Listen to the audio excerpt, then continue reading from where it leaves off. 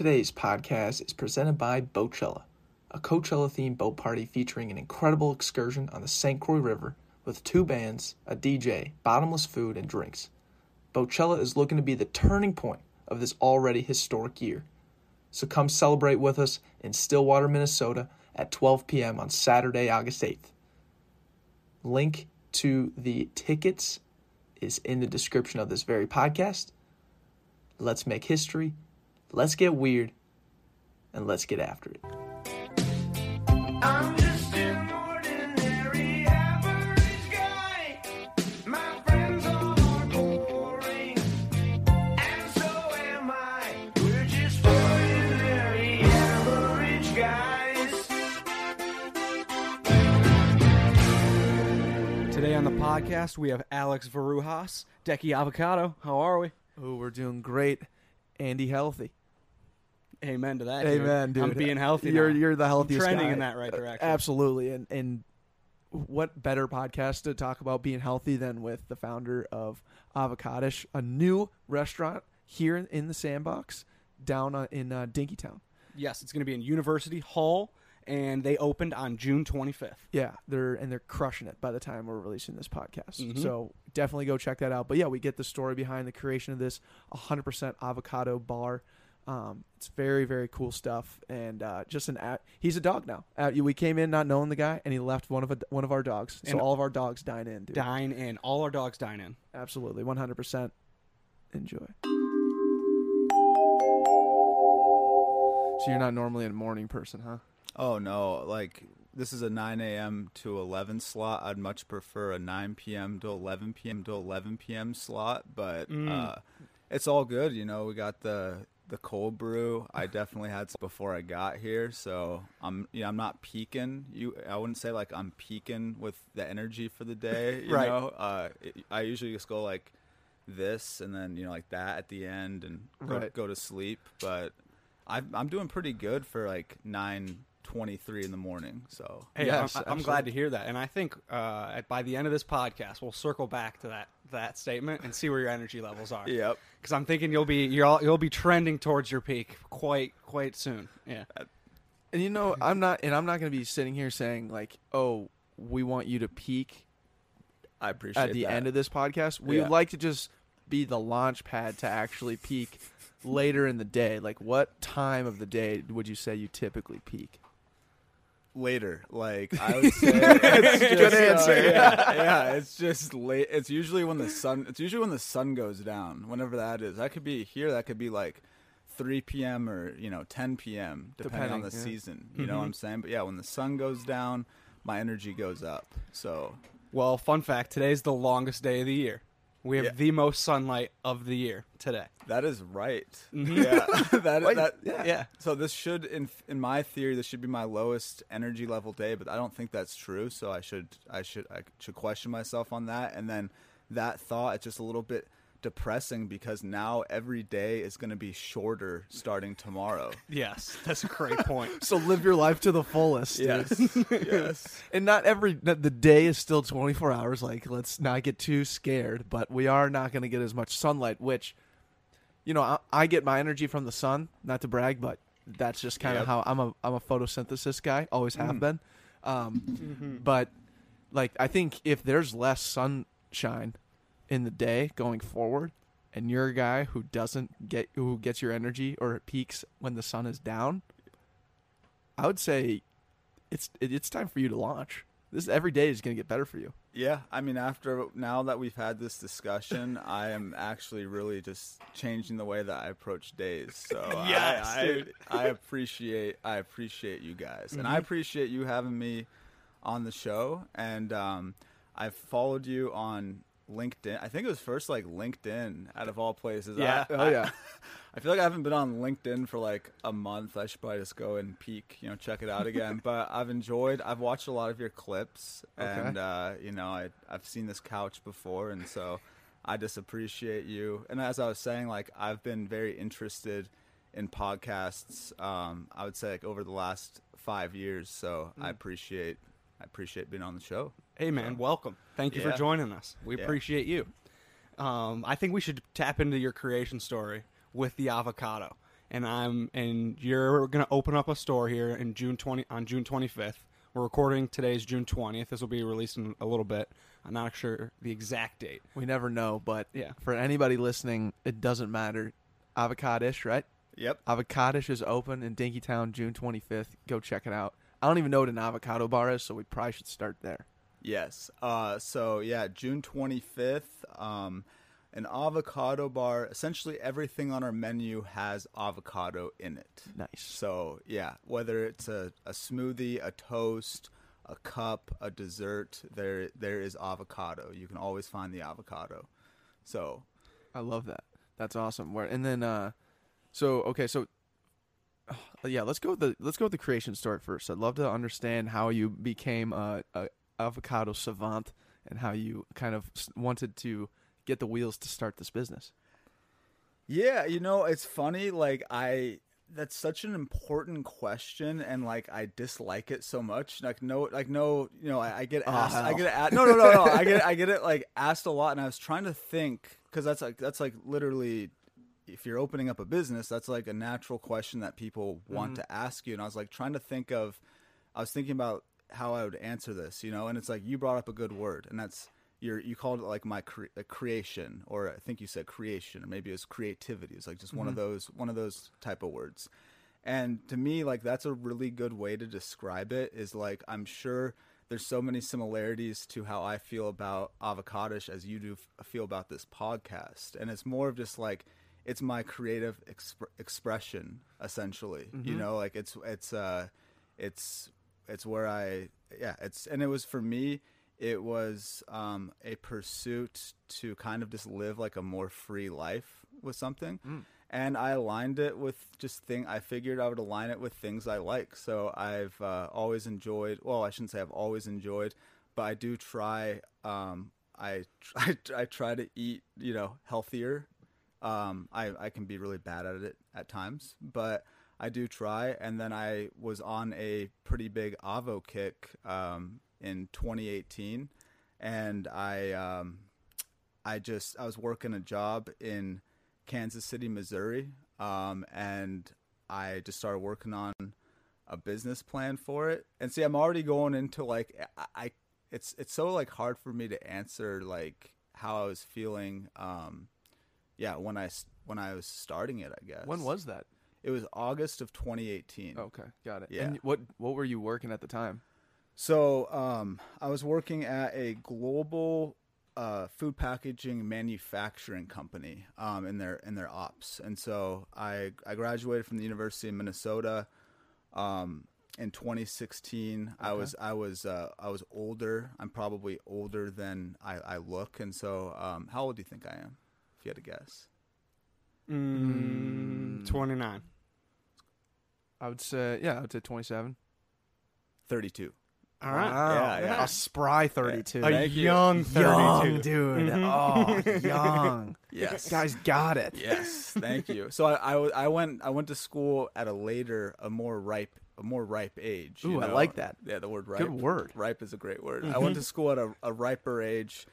I graduated, and I just took the second job that I interviewed for, which was down in Kansas City. And I had this idea in my head, like, I'm going to go to a new city and I can like reinvent myself, because I was like, everybody, they know you for the whole time that they've known you. Like that's how they know you, like the friends that you've had since you were 10 years old, they know you from that chunk of time, like that entire time. And so like the idea of going somewhere new and just like meeting new people, and they're getting like the 2017 Alex, like 2017 Alex is different than the 2010 Alex, and I want to show people that. And so I took the second job I interviewed for. I went down there, and I mean, I guess like a short version of it is it just wasn't what it was cut out to be for me, as far as like working and not being in Minnesota and all of those things. And so I was in KC for 6 months, and then I actually had the opportunity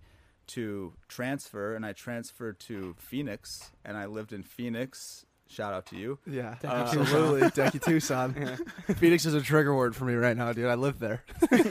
Wait, you said So I'm in Tucson, sorry, and I just love the Phoenix area. I've been traveling up there on weekends just to hang out and stuff in Scottsdale. what's that road? It's one road up. I-10. I-10, and it's like 90 minutes, right? Yep. Yeah. It's beautiful. Tucson is like crazy because there's no main. I bet half of your drive is like getting out of Tucson because there's like no main freeway to get. You know what I'm saying? Yeah, Is that, it's partially true. What's weird about Tucson is it's not. It's a city, like there's a downtown, but it's very like spread out, Yeah. and it's a weird vibe down there, man. It's interesting when there's, I should say, it's a cool vibe, but it's weird because it's more or less a college town with the U of A there. Yep. So with no school going on right now, it's kind of just barren land. Yeah, I guess most of the students are at home. Yeah, pretty much. In the surrounding Tucson suburbs or Arizona Supposedly, suburbs. we don't know Yeah. where they are. U of A, where are you at? Let us know. But anyways, you're working in Phoenix. I was working in Phoenix, and I ended up being out there for a year, and I almost just got into this this life where I didn't feel rooted in the community. So like I didn't really feel like planting roots because I knew that I was probably going to be leaving, like, and it ended up being a year, and I figured it'd probably be like a year. And so I wasn't making friends. I wasn't mingling. You know what I'm saying? So I would just like go to work, and then I would just have like escapes. Like I'd go do yoga after, which is that's like one of the good escapes. You know what I'm saying? But like I would just like get off of work and just like go to yoga and then come home, and maybe I was playing some Fortnite. I don't even know. There you go. Going, swiping, going on too many Bumble dates, and just like it was terrible. It was honestly just like it was, and then it doesn't help in Arizona. Like the weather doesn't change. Like it's either just like it's either hot or just like really hot. Pretty much. There's two. There's two. It's either like And they have monsoon season where it rains for 2 weeks. Yeah. And like treacherous rains, that just like flood the streets. But it doesn't help because everything just kind of turns into a blur. Like I like seasons because you can attach memories and time with them. And there it was just like I didn't enjoy it. And so I was going to quit my job, but instead I booked a solo trip to Europe. And I booked so this was like July of 2018. So I was still down in Arizona. 2 years out of school. 2 years out of school, a ripe age of like 30 years old. Nice. A spry 30. A spry, limber. Got a lot of yoga in him lot at of this yoga. point. Yeah, he's about as flexible as he's ever been. Down dog is in pure form. It's really not. I can't touch my toes. I'm not even joking. For real? Yeah, I've been doing yoga for like 3 years, and I can't touch my toes. Dude, I'm right there with you, man. It's you and me both. Yeah. Oh man. Okay, maybe. Wow. I gained flexibility Actually, okay, post athletic career for some reason. I don't know why. Yeah. Oh well. Spry. Yeah, Okay, spry. so Heading to Europe. spry and ripe. Yeah. Headed to Europe. I booked. I had my first night in Madrid. So I was in Madrid, and then I ended up just kind of coasting and cruising around. And this trip was supposed to be like this self-searching. I'm gonna find all the answers to my life while I'm studying abroad. And it didn't turn in. It was nothing like that. You know what I'm saying? It was like nothing like that. It was great. But it was like I was just kind of meandering around through Spain, and then I went down into Portugal, and I wasn't kicking my jet lag. I was like going to sleep at 3 p.m., waking up at 10 in Porto, Portugal, and I was just kind of like, what am I doing here? What am I doing here exactly? So this goes somewhere, I promise. I'm in Portugal. I get on a bus headed back up to Spain, and there's like I go towards the back of the bus because I like to sit in the back of the bus. Nice. All the cool kids used to sit in the back of the bus. I think that's where that thought came from. You know what I'm saying? Like I'm a cool guy. Yeah, I gotta sit in the back, and it's kind of like take up and take up a whole aisle and like put a bag on the seat Man-spread, next too. to me. Man spread. Just let people know that this seat is taken by me. And I'm also sitting on this seat, so I got both these seats, and this is how I like it. Anyways, I get on the bus. Man. I get on the bus. There's like a pair of feet just like sticking up on the seats, like some feet, like noticeable feet. Like I'm like, wow, feet, And I go back there, and it's this girl, and I start talking to her. So, let me take that back. It was two girls, and they were talking to each other. And it sounded like English, but it wasn't English. And so I was very interested, of where they're from. They're also, cute. So I was like, oh, talk to them. That's no brainer. Yeah. And I introduced myself, and it turns out there's these two girls from South Africa. And one of them's name is Lede. So we end up having like this nice, like hour-long conversation. I couldn't, and go our separate ways, and we add each other on Facebook, because like that's just what you do. You meet people, you're gonna go your separate ways. So you just like add them on. Find a connection. You find a connection. At that time, I wasn't like much into the gram, and so like back then I was just rocking like the FB Messenger and things like that. So add her on the Facebook, and then that's July. Okay, so that happens. I go back to Arizona. And actually, when I go back to Arizona, this is terrible. So How long were you in Europe? I was in Europe for about 2 weeks. So Okay. Spain, Portugal, and a 24-hour layover in London. So I made sure to go out and get lots of pictures, and so people like really thought I had spent some time there. You know what I'm saying? Yeah, of course. Found yourself in, Yeah. in the Heathrow Airport of London. Yeah. But it was so the timing was really bad with the trip. So I swear this all kind of like I hope comes together. But the timing was really bad with the trip where my lease was ending in Arizona. So like I had to pack all of my stuff in my apartment and move it out and before I went on my trip. And then when I got back from my trip, I had to drive from Arizona to Kansas City, and I had like to be back at work in like 2 days. And so like it had to be quick, And so what I did was I packed my apartment, I cleaned it up real nice to try to get that full deposit back. I loaded my stuff at that time I was driving a Pontiac Grand Am, a 2001. Is that the Breaking Bad car? No, he has like an SUV, but shout out Pontiac. That is a Pontiac. That's a Pontiac. Yeah, You know what I'm it's talking about, right, Marcus? It looks like a shittier version of a Prius, right? Because it's got the weird like curve and then like the straight down on the back. So that's not your car. No, Okay. This is like it's like a more of like a kind of like a race car. Damn. Gotcha. It doesn't go really fast though. So Oh. it's black. Because it's from 2001. It's from 2001. A lot of miles on it, but I had all my possessions packed up in there like tight. Literally everything I owned was in that Pontiac. It was in that Pontiac, and I packed it in there before I left. Okay. So then I get back, and it was the flights were brutal. I had like a 24-hour layover in London, and then my flight was delayed like 2 hours in London, of course. And then I, don't get any sleep on the flight from London to New Jersey. Domestic flights, I'm out like a light. For whatever reason, international flights, I can't fall asleep. I don't know. I teleport domestically. I'm awake every second when I fly international. Fly into That's like the worst way to do it. You gotta Yeah. do it the other Flip way it. around. Flip it. Yeah, I wish we could just flip it like that. But I get into New Jersey, and I have another 3-hour delay in New Jersey. And so at this point, what I'm looking at is instead of getting back to Phoenix at 11 p.m., I'm going to be getting back there at like 2:30.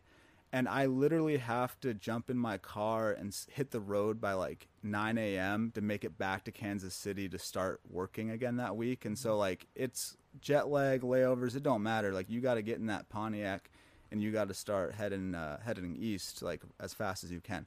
So I get in to Phoenix, and I was gonna stay. I had made a friend in the building, so I was gonna stay with them, and then crash and just get a few hours of sleep, jump in my car, and go. I get in at like 2 something. I go into my parking lot, and I'm like, I should probably just check on my Pontiac, just like give it a little, just give it a little, Yeah, make sure it's Tap, good tap, to go. yeah. check the air, just Yeah, push sanity on the check. tire. Yeah. It's like, all right. I look, and it's just not in the parking lot. It's just gone. And I'm just like, all my stuff, All your literally all stuff's my in- stuff, your- all my stuff in there, And so I was like, I literally just like, I just look over, and I knew where it was before, and it was gone, and I was just like, all right, I can't think about this right now. I can't. And so I just like pushed it way down. Didn't even think about it. Woke up the next morning, I was like, oh yeah. Anyways, it got towed, and I got it back. Not stolen. What's that? Not stolen. Not stolen. Okay. I got it back. I hit And that's the not to say that no one would want to steal a Pontiac, right? Right. But it's probably not the first car you would steal, right? Would you say that? I mean, I take mild offense to that, but at the same It's all right, dude. I have a 05 Dodge Stratus, and if that ever got stolen, I'd tell the world. I'd actually be pretty excited. It's good. That's good for the insurance. yeah. I sold it. I ended up selling it to this kid that on his profile, he said he worked at the Krusty Krab, in Kansas, and so I sold it to that kid. Hope he's doing well. Hopefully got a raise. Yeah, he went to like school of the Hard Knocks or something like that. Oh, school, no. School at Life or something like that, But yeah, I bought a car on Carvana, which was crazy. That's like a car vending machine. They come and drop it off. It was crazy. But anyways, I get back to Kansas City, and so this is August, and this is right when I started working on Avocados. And I had this girl. It's just like this random stuff. I'm a very I look back on like every detail, and I think about like how things like kind of like happen and occur, and how they evolve, and like ideas in the head.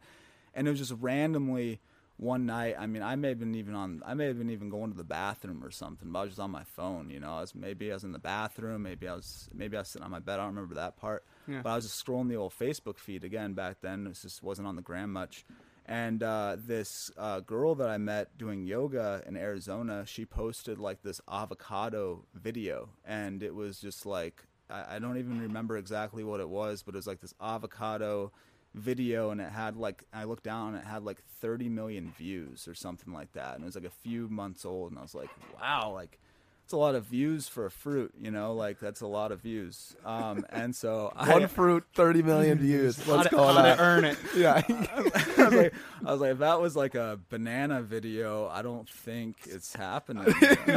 Yeah, I don't think a banana video would get anywhere close to 30 million, let alone maybe 30,000. No, I mean, Just saying. you gotta shave off at least a couple zeros. Yeah, a you couple know? zeros. Yeah, and absolutely. So, yeah, and so the next thing I did, I was a business student, and I was like, I wonder, like, let's look at the avocado. Let's check out the avocados industry. And I saw that consumption in the States had doubled from 2010 to 2018. I saw some trends in avocado toast that were pretty crazy. And then there's like this website where you can check. Well, it's a database that I had access to at the time with the company I was working for, and you can see like what percentage of items are in restaurants. So if, like, for example, I'm throwing this out here, like a Caesar salad is in like 38% of United States restaurants' menus or something like that. And that's like a high number. Very high number. Yes, very high number. Yeah, I'm ordering a Caesar salad everywhere I go. That's the only salad I eat. It's the best. It's the best. I'm not eating the Greek salad. I'm not eating the other, the veg, whatever. It's just no fun. Yeah. Just give me the fat one. Well, you know what is fun, dude, is living on the edge. And if you order the house salad of wherever you go to those restaurants, they knock it out of the park. Sometimes the house salad is just, oh yeah, it's just a Caesar, but I know what you mean. Mm-hmm.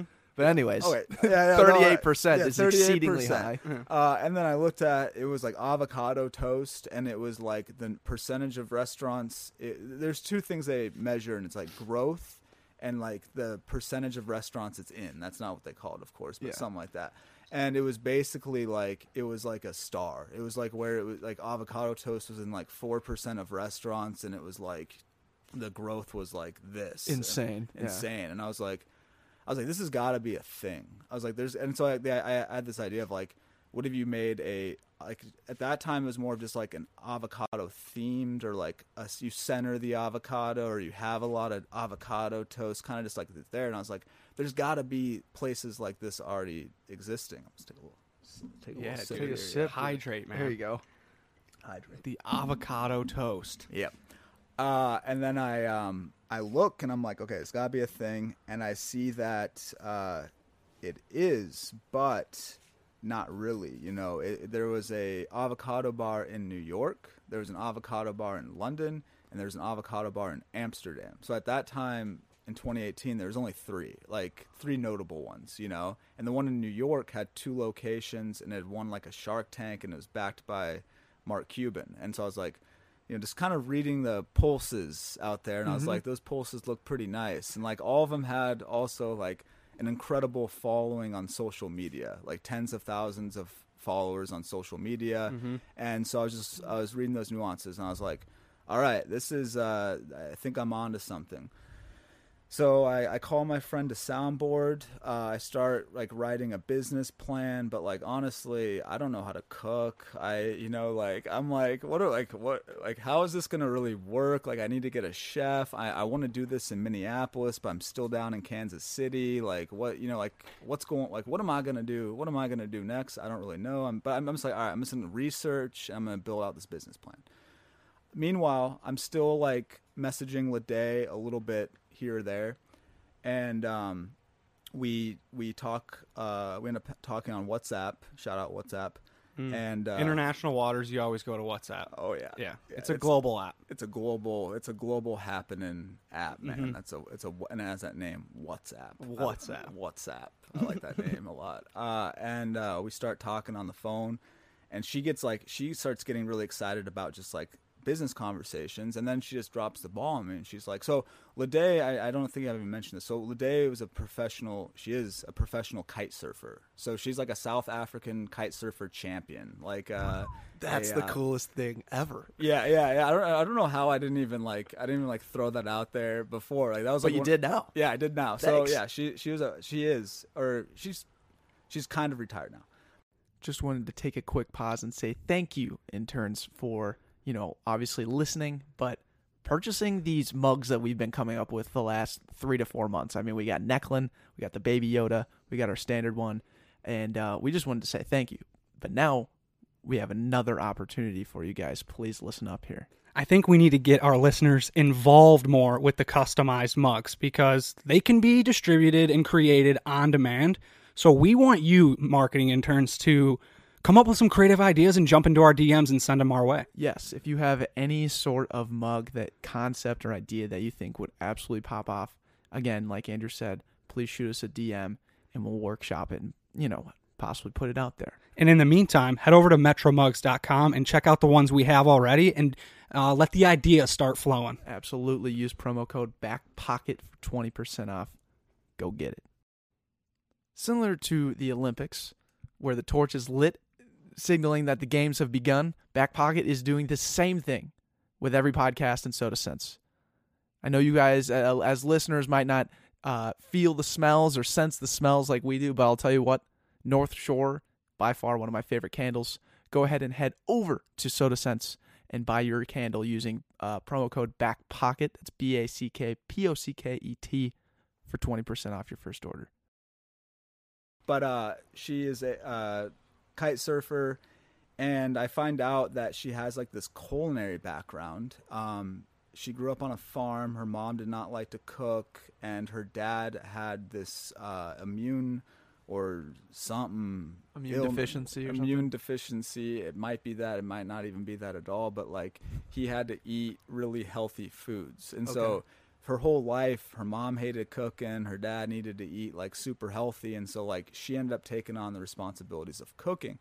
Then on top of that, she was avocado obsessed, and she was already notorious amongst her friends. She was known as like the avocado queen or something like that. You know what I'm saying? Right. Like some title like that.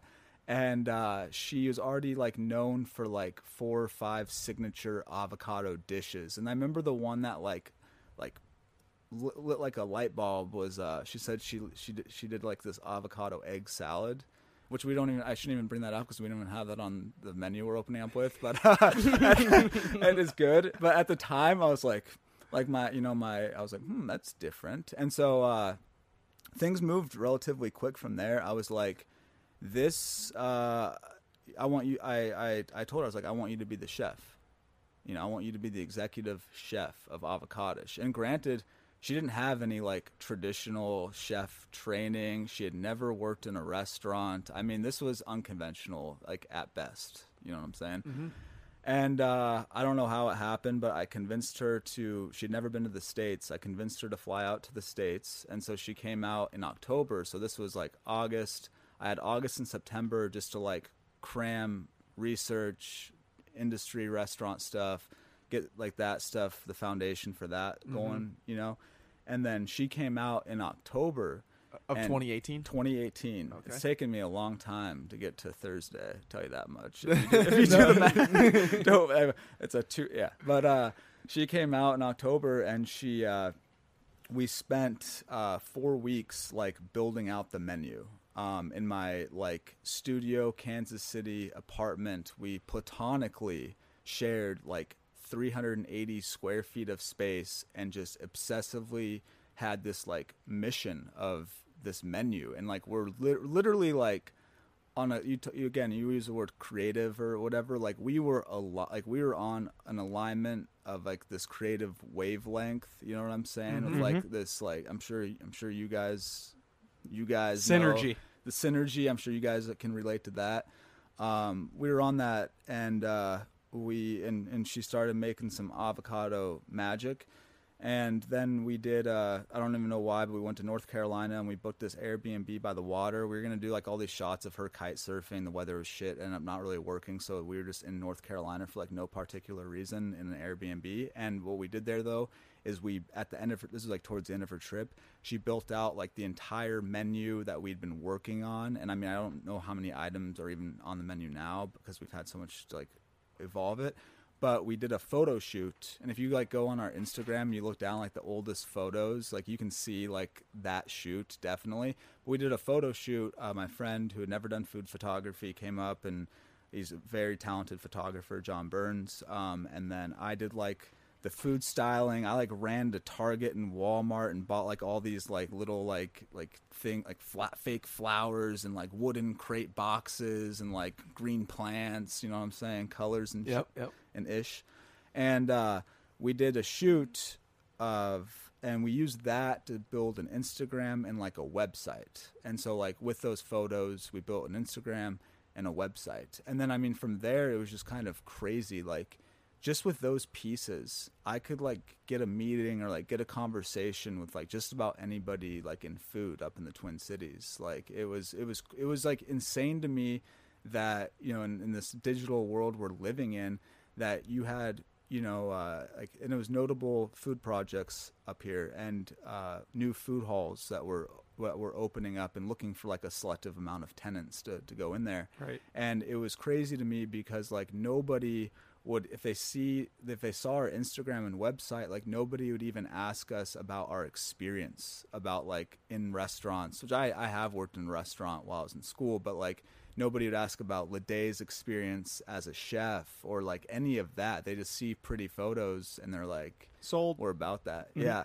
And so that got like the meetings going, and I was ambitious about when I thought we could open. And so by February of 2019, I quit my job down in Kansas City and I came back up to Minnesota.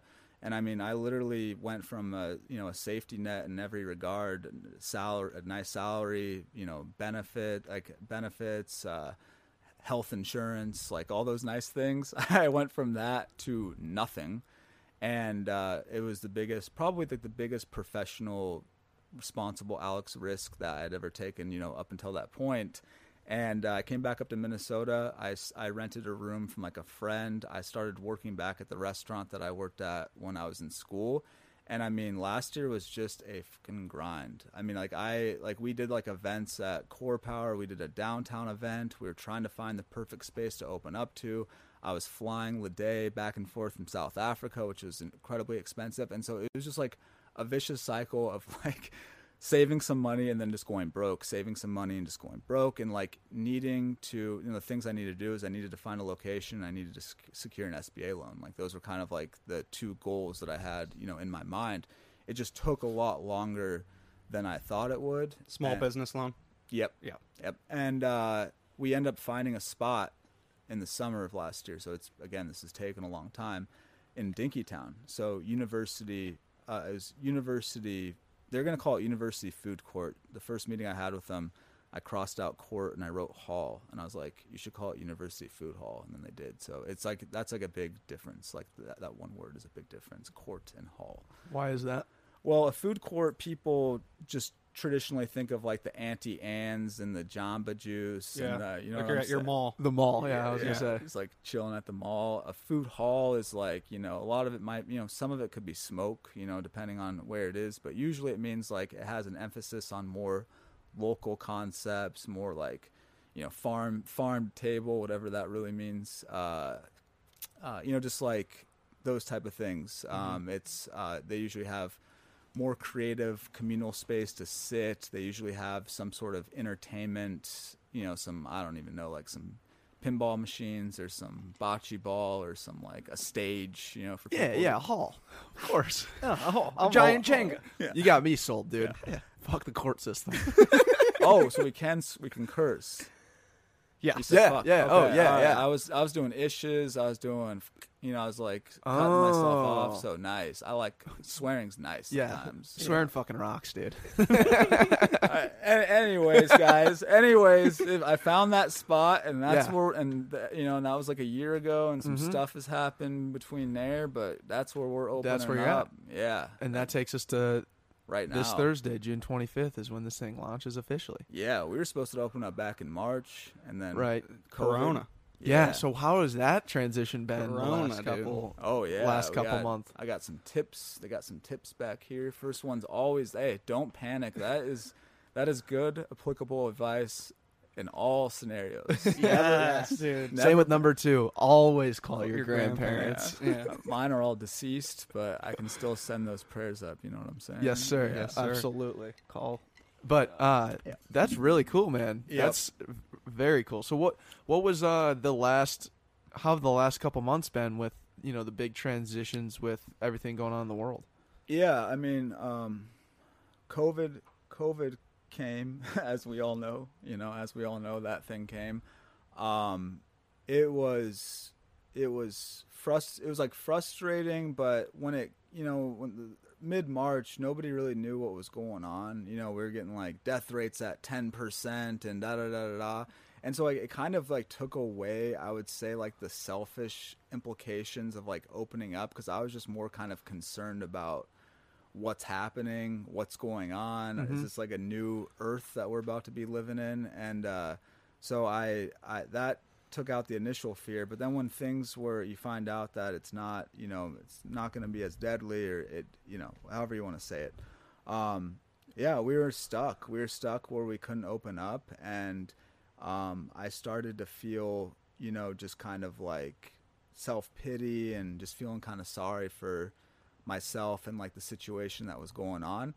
And I sat in that for probably like 50 something hours or something like that, a couple of days. And I realized I resorted back to an old virtue of, when you feel helpless and defeated or whatever it is, like the key or the solution is to help others, like to focus on other people and be of service.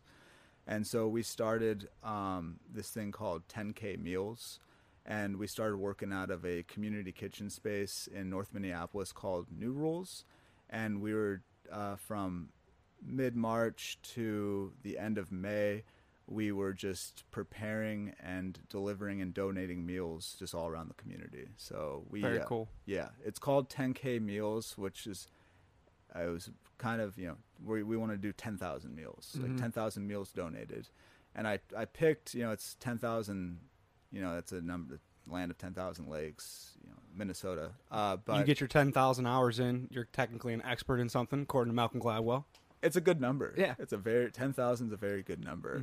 But it was also, for me, it was like, I didn't know what was going to happen. Like if we were going to be able to open, or like when we first started 10K Meals, I literally was like, I don't really know like what's going to happen with this project. Like there's a lot of uncertainty, which is, it's fine. But I was like, I knew like in my mind, like if we can do 10,000 meals, this will make all of the work that we've put into it and that I've put into it worth it. Like, like I knew like if we did that, we're not there yet. We're at 1750. Nice. Now. But that's sweet. 1750 is an awesome number. Thank you. That's impressive. Yeah. So you were just turning and burning meals for the community. Turning and burning. That's amazing. We had something like 80 volunteers throughout the entire time, and because we did all like delivery and stuff, and so it was just like a really positive experience. And then it was also, there was, for the business side of it too, it benefited staying relevant during COVID, and like our digital platforms stayed active. They had a pulse, and just like things I was able to kind of continue to creatively use Avocadish, for good. And then it just kept like the Avocadish machine running, you know, during that time. But also your internal energy levels, because we found like having these conversations, when someone's most fulfilled, it's because they're rooted in the give back. They have some type of focus in helping the community or helping a certain individual. So when you were in your most stressful situation, you're about to open up this 2-year project that you invested, you just spent, only 20 minutes talking about, but it was 2 years of your life going hard at, and it got paused because of a pandemic, and you're in an absolute stressful situation. And the first thing, or the first idea you have to move through it is helping the community, giving back. That's awesome. That's a killer. So kudos to you. Thank you. I appreciate that. Yeah, that's amazing. So sorry, go ahead. I didn't have anything. No, you're good. No, that is just very impressive. So what was kind of the process for like the meals that you were making? Were they all part of Avocadish like menu items that you were donating and making?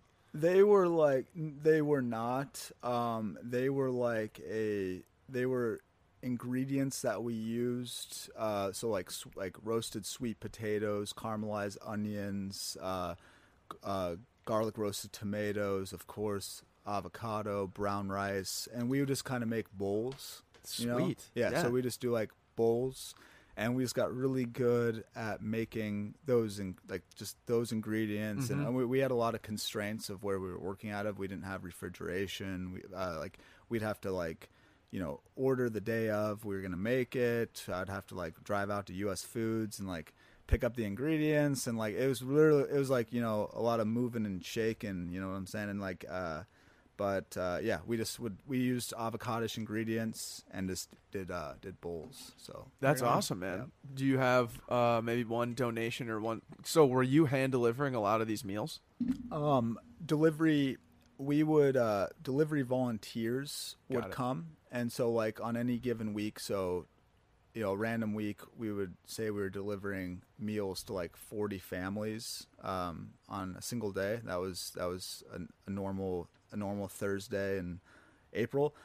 In May, we would have about 10 delivery volunteers come between 4:30 and 5 and pick up their assigned routes. And then the way we had the families listed, each driver had a strategic clusters of families that they were delivering to, and we'd give them the most optimal way to deliver, where you start with this address and this address and this address, and it's based upon where the volunteer lived, and all these we had we did the planning behind the signups and everything like that. And so we'd have 10 or 12 delivery volunteers simultaneously be delivering meals to 40 families in an hour window when we were done preparing the food. So, wow. Yeah, that's impressive, man. Yeah, that's super cool. Yeah. Wow. How's it been being in the food industry now? You're fully involved with food.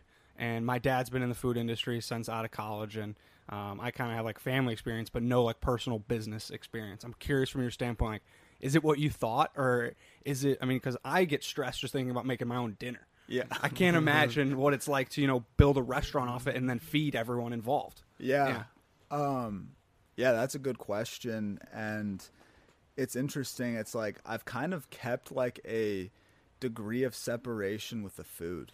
you could say. Like it's almost like for me, I have so many parts of Avocados that I like to give like my input and just like strategic input that I can focus on, that I would say, like, obviously it's still a restaurant and it's very much food industry, but it's like, it's kind of like, that's just like a part of it for what I do. Like that's like a part of it. And I have like other things I can like kind of focus on. And it's a very like, I don't really pay attention too much to what's going on around like us. Like I like the thing of like, we're not competitor focused, we're customer focused, and so like we don't, I would say like so many things that we're doing, we didn't like, we kind of like, we talked about this earlier. It's like, we definitely like, steal's the wrong word, but we definitely got influenced by like, whether it was Chipotle or Crisp and Green or like whatever, like the concept is, but then we give it like our own spin or we change it, and so like, I feel like our project is unique where I don't like, it's weird for me to like think about it as like just a restaurant, I guess, or like I don't know how, I don't know. No, I think it goes again back to the creative part of it, right? It is a restaurant, it is this, but you can, with how you grow it and how you seed it and how that makes you feel, and the passion behind this thing is far more than just food. Yeah. It's far more than just feeding people. There's so much more that goes into it, as you're realizing, and what you've explained from the last 2 years, Yeah. It's way more than just food. So I love that you said there's like there's a difference, right? I mean, if you're on the front line serving people and making the food, yes, now I'm tied in with the food. But that's one meal in the grand scheme of what I'm trying to do of millions and create a brand and something bigger, much around the idea of avocados. Yeah. Sweet. Yeah, that's a good way to put it. Okay, I love that. And as he was saying that, I was curious. Is Ladea your chef? Yeah. So yes. You didn't close the loop on that one. No. So she is our chef. Okay. She's in South Africa. Okay. And we don't have a trip planned just because of COVID and everything like that. It's unfortunate she can't be here for the opening. But we had so long to work on it, and like we did events, and like we had a lot of time to evolve, and build the menu.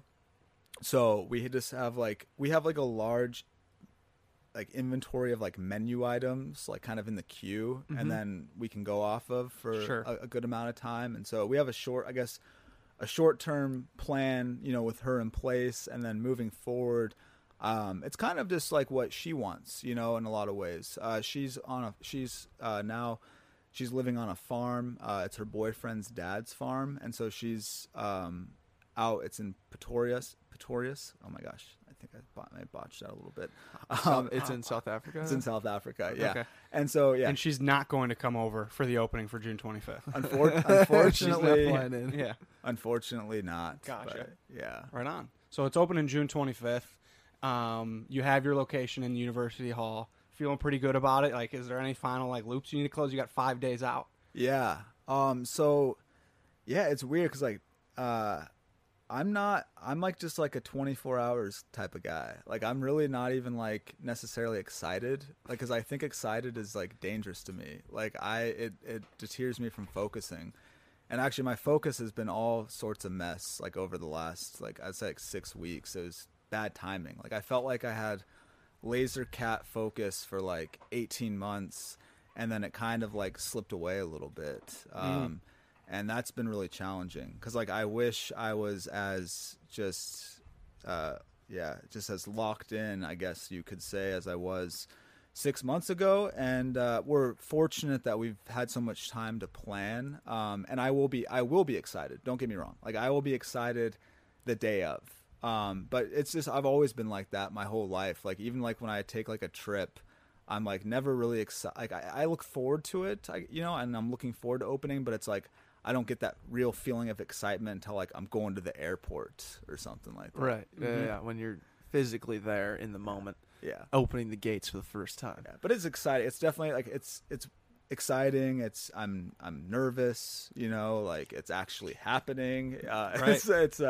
It's been 22 months in the making, so I hope we're ready, right? Yeah. I hope we better be ready. Or ready as you possibly can. Ready be. as we possibly can be. Yeah. That is so cool, man. I'm stoked for you. Thanks. I'm excited. Yeah, I'm excited. Thank you. Yeah, you'll all have to come in, and I'll Count me. Yeah, I'll be there. Yeah. You know I'll be there. So love it. what's really cool is you've gone from not even really knowing about like how to make dishes or meals or anything around avocados to now, like you're in it. We could show up to your restaurant tomorrow and like I would assume you got a menu like a platter of things that you would want us to try. You can make these certain things. Like, oh yeah, we take these spices and we throw it on here. Like and that's 22 months of you bashed your laser focusedness in the last 6 weeks, but let's look at the grand scheme of the 22 months. Like you've been laser focused on avocado meals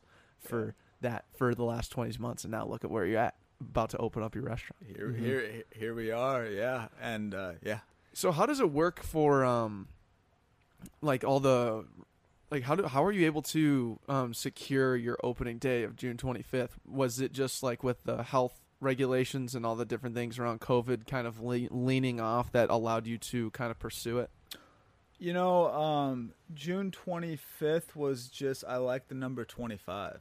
Nice. Yeah. Nice. There's really wasn't like a lot of thought. Well, on a Thursday and a Friday, like we want to do like Thursday or Friday instead of a Monday or a Tuesday and stuff like that, but we were going to open in March, then we were going to open June 10th. And then just with all the unrest that our cities had over the last month, it just didn't feel right to open up on June 10th. And so, for a while, we didn't even have a scheduled date again. But then we ended up picking, June 25th, and very fortunate with the owner of where we're opening up in. They weren't always, but now they're much more like just flexible with like working with us and timing the lease appropriately to our opening date. And those were kind of like some of the other big factors with opening. And, for sure. The whole lease starting, so. No, for sure. You definitely don't want to be starting the lease before you're actually getting people in your doors. Right.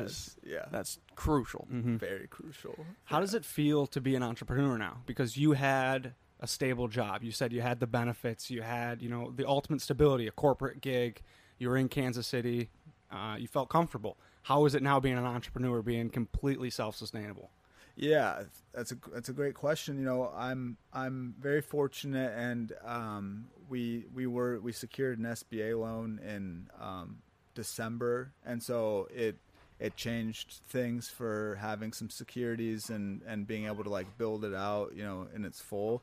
But like I think a better way for me to answer this is like even last summer when it was like just a grind and a struggle, and like I'm not even like I'm talking like at certain times like completely broke. I had people around me, just saying like, "Are you okay? Like what are you doing? Like da da da." And like I was always just like have never had a doubt in my mind. Like it was that I wasn't doing the right thing, or I wasn't making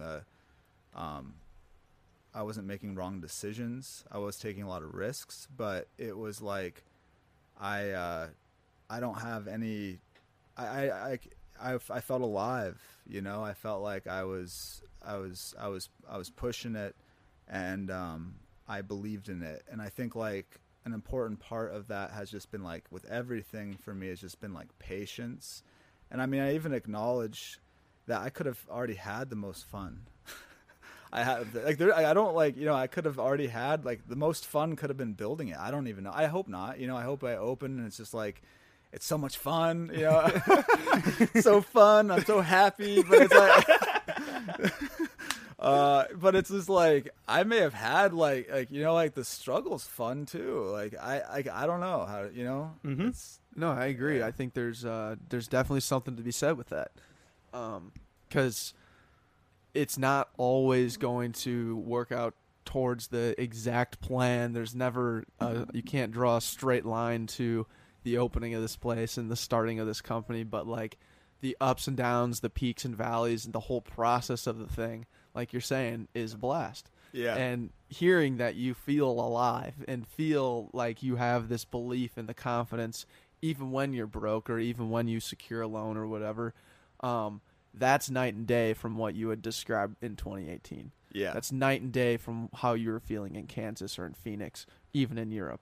So that's in the grand scheme of things, like I always am saying, it's like, that's amazing. So cool, dude. Yeah, that's like, for me, I've described it as over the last 2 years, I've had, levels of stress I've never dealt with. I've had pressures and financial insecurities that I hadn't dealt with in my adult life. But the way I put it is I was never bored. I've had not always happy necessarily. I can get depressed. I little waves of that for me. I can get stressed. I can get all those things. But I literally have not been bored in I feel like a year and a half or something. So that part's nice. And I'd rather have that than be comfortable. I get what is comfort?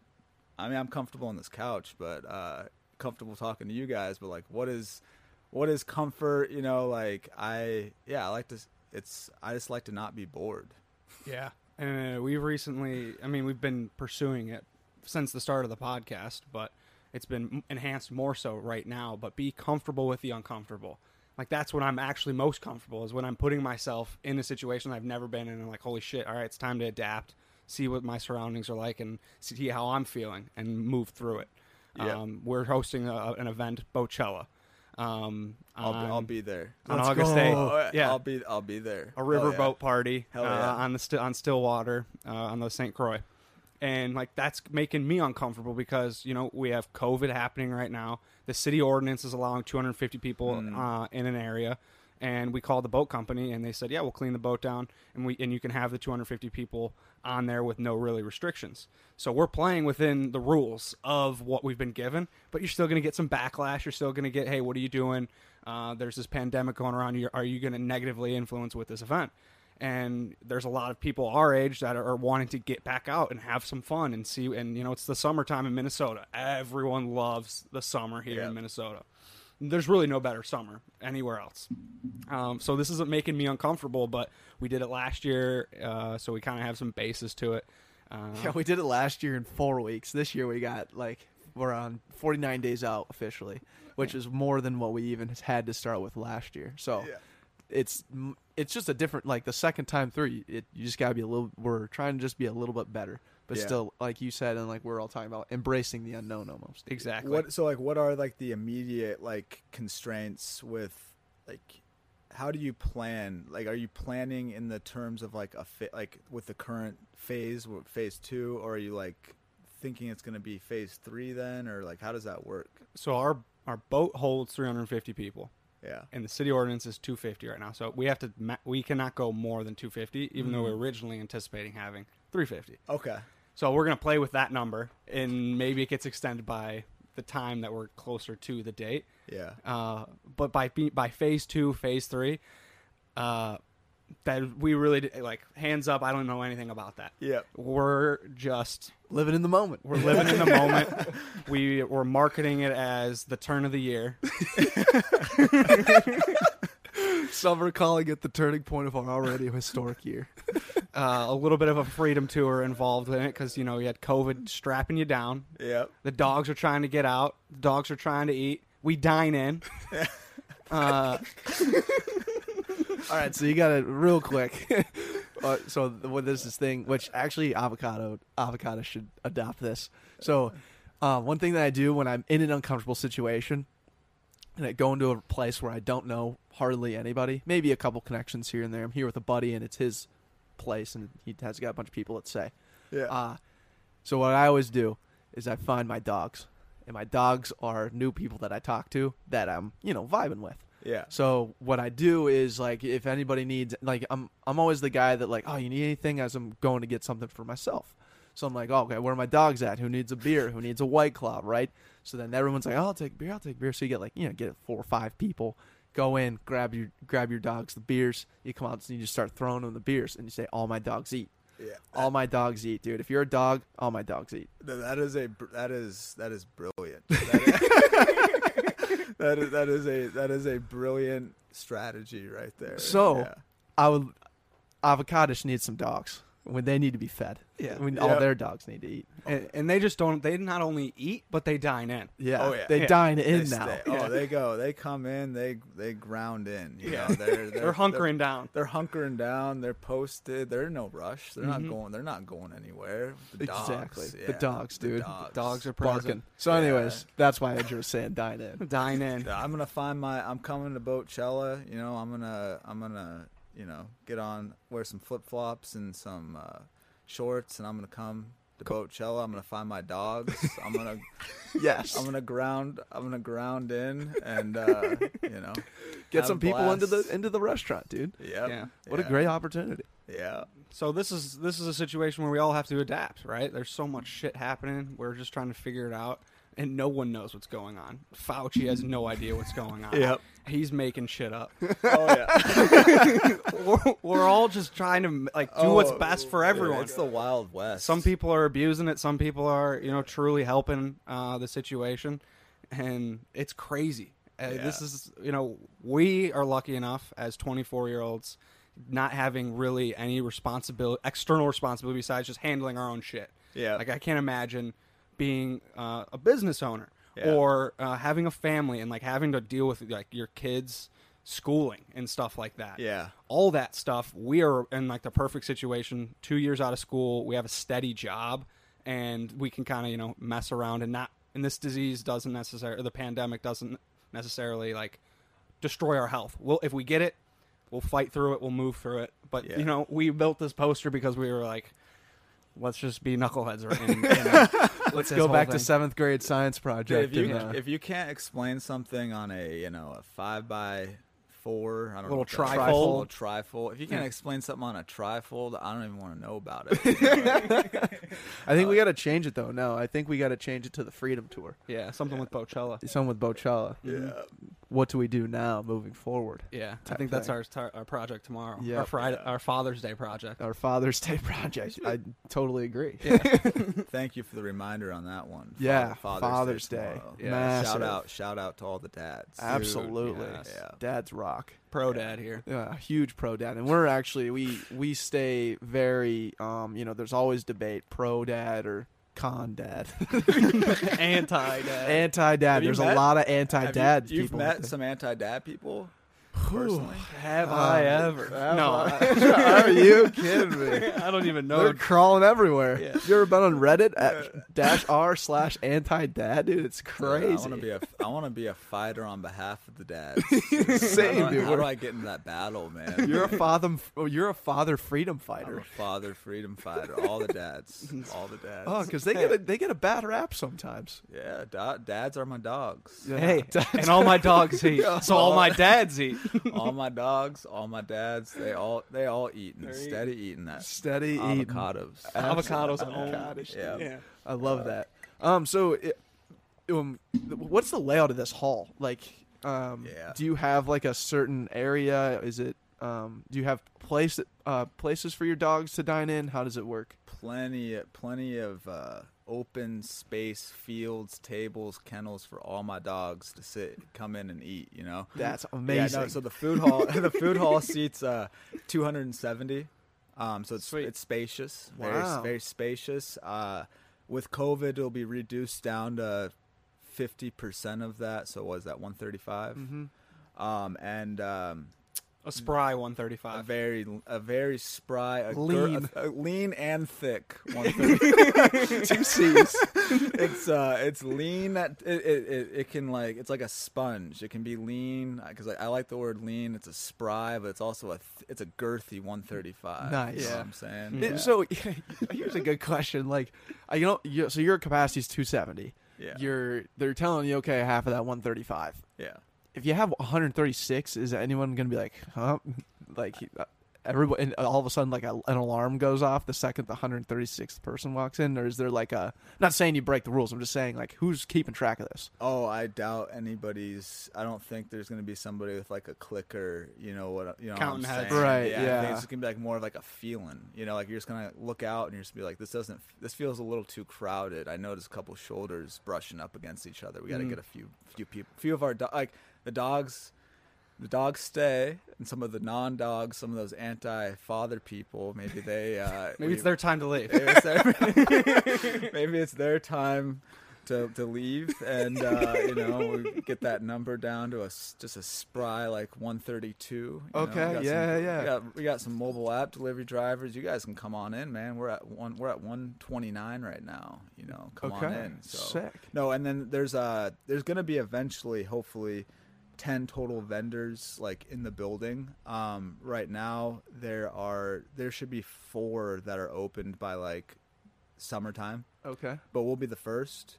And yeah, and then it's actually like it's an Asian food hall. So the other concepts currently, there's a Korean barbecue, magic noodle, which they're also on Hamlin and University. A tea place called My Tea, and yeah. So Avocadish. Avocados. I feel like that's a good little vibe area. I feel like people who will show up for the tea might be interested in avocado toast. Yeah. And who might be interested in the Korean barbecue. I feel like you guys, the type of customer is very similar. Yeah, it's a good spot, and like it's 15th and 4th Ave. It's the third highest concentrated commuter intersection in the Twin Cities. On a normal spry spring day, non-COVID day. You know, I don't have the COVID numbers in front of me or anything like that, but it's a good intersection.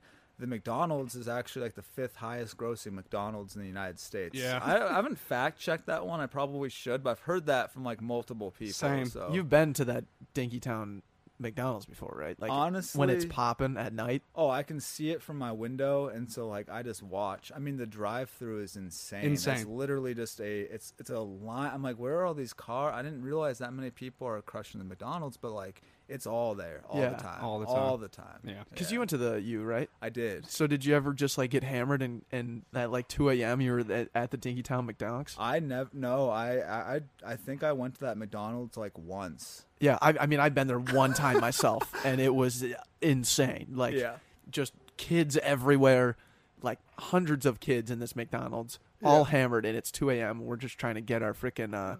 I always get the McDouble, and you squeeze it between the McChicken. Oh yeah, they call it the McStoner in Colorado. It's also commonly known as the McGangbang as well. These are just terms. I don't make the rules here, but they had like bodyguards and security guards hired in a McDonald's to filter people through. Oh yeah, I mean it's a free for all. It's really just a free for all. Yeah. I mean, that whole area is time to get some of those guys into your restaurant. Yeah. Or just to get them eating healthy. No, we're closing at 8 p.m. Yeah, so. sure. If somebody comes hammered, it'll be half amusing, half concerning. Sorry for the interruption. I was just lighting my first ever soda scent candle here in the studio to really enhance the aroma. Absolutely, it was. I got nervous when you lit it. I didn't know what you were actually lighting. To be honest, I didn't know we were trying to set the studio on fire or whatnot. But now that we have this candle burning, it's the what is this one? This is the North Shore candle. It's nice. It's really nice, and I didn't realize how bad our studio actually smelled until we lit this candle. Right, now that guests are going to walk in with the North Shore aroma enhancing this environment, I'm really, really excited to bring in the top-line guests to see their smiles on their faces. Absolutely. So a little bit about Soda Sense. They're a local Minnesota company who are handcrafting all of their candles with natural soy wax and crackling wooden wicks with a guaranteed burn of 55 plus hours, which, each one of our podcasts is about 1 hour, which means we got 55 podcasts that this candle's going to last for. Pretty stoked about that. If you guys want to get in on the action with us, use code BACKPOCKET for 20% off your first order at sodasense.com. That is SCENTS when you spell sense, not CENTS. So don't worry. So just know about that. But regardless, the link is in the show notes to purchase.